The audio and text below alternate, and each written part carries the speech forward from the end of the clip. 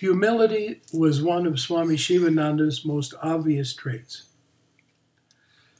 And I want to tell you about how it manifested in an amazing way during one morning satsang.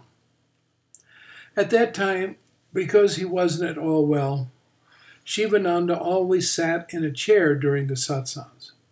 And because it was chilly, one of his Garwa cloths, I think a dhoti, was spread over his legs and feet.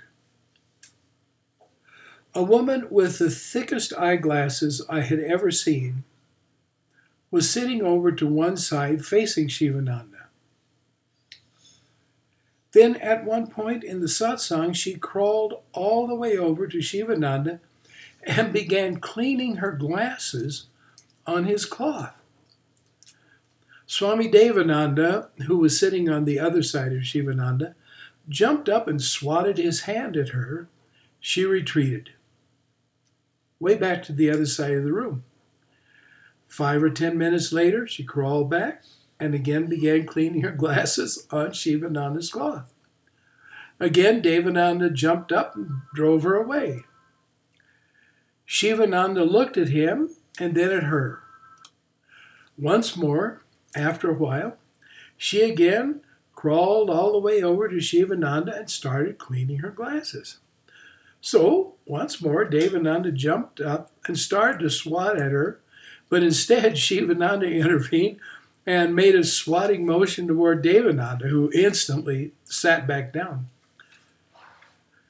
Turning to the woman, Sivananda silently took hold of the cloth and held it out, indicating that she could do as she wanted. So she crawled back and very thoroughly cleaned her glasses. The amazing thing about all of it was Sivananda's manner.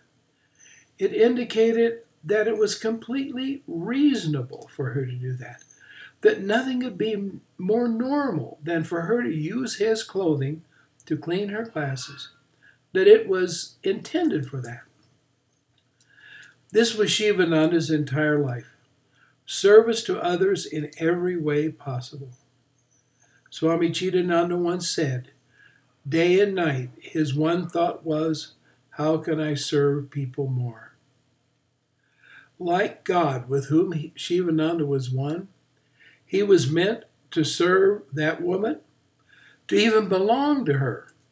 He was her very own, closer and dearer than any mere human could ever be.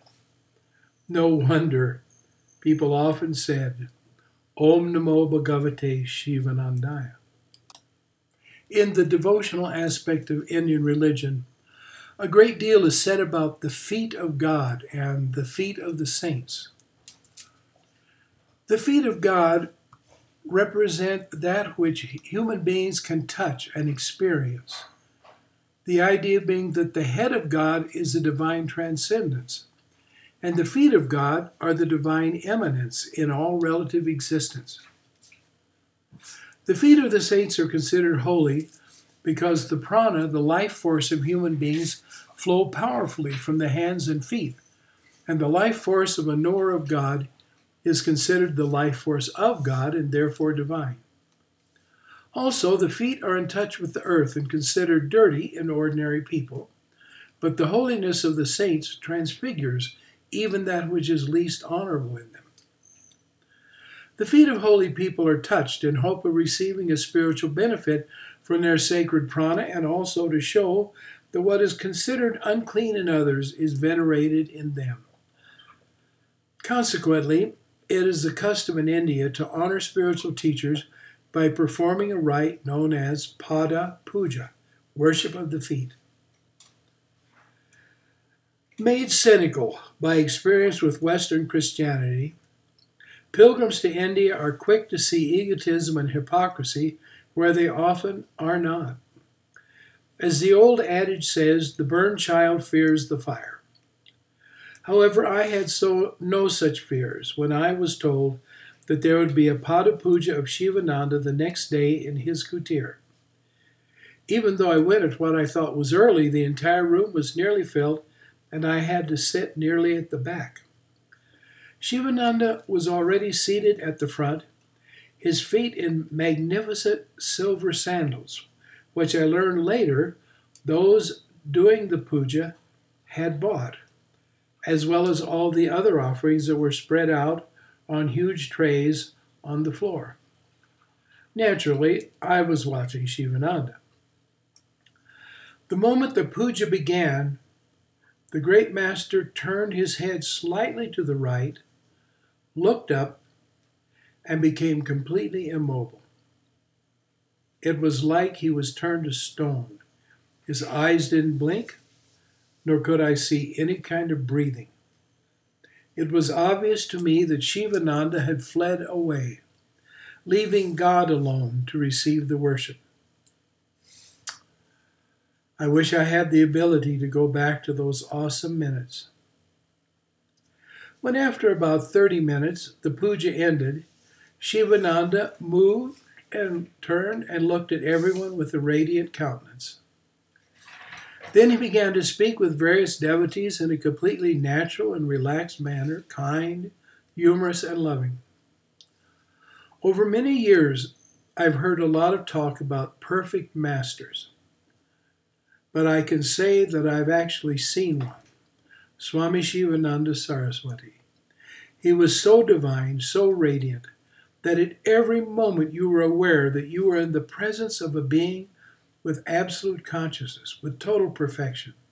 In other words, a liberated master, one with God, himself a manifestation of God, as of course were we, though we didn't realize it.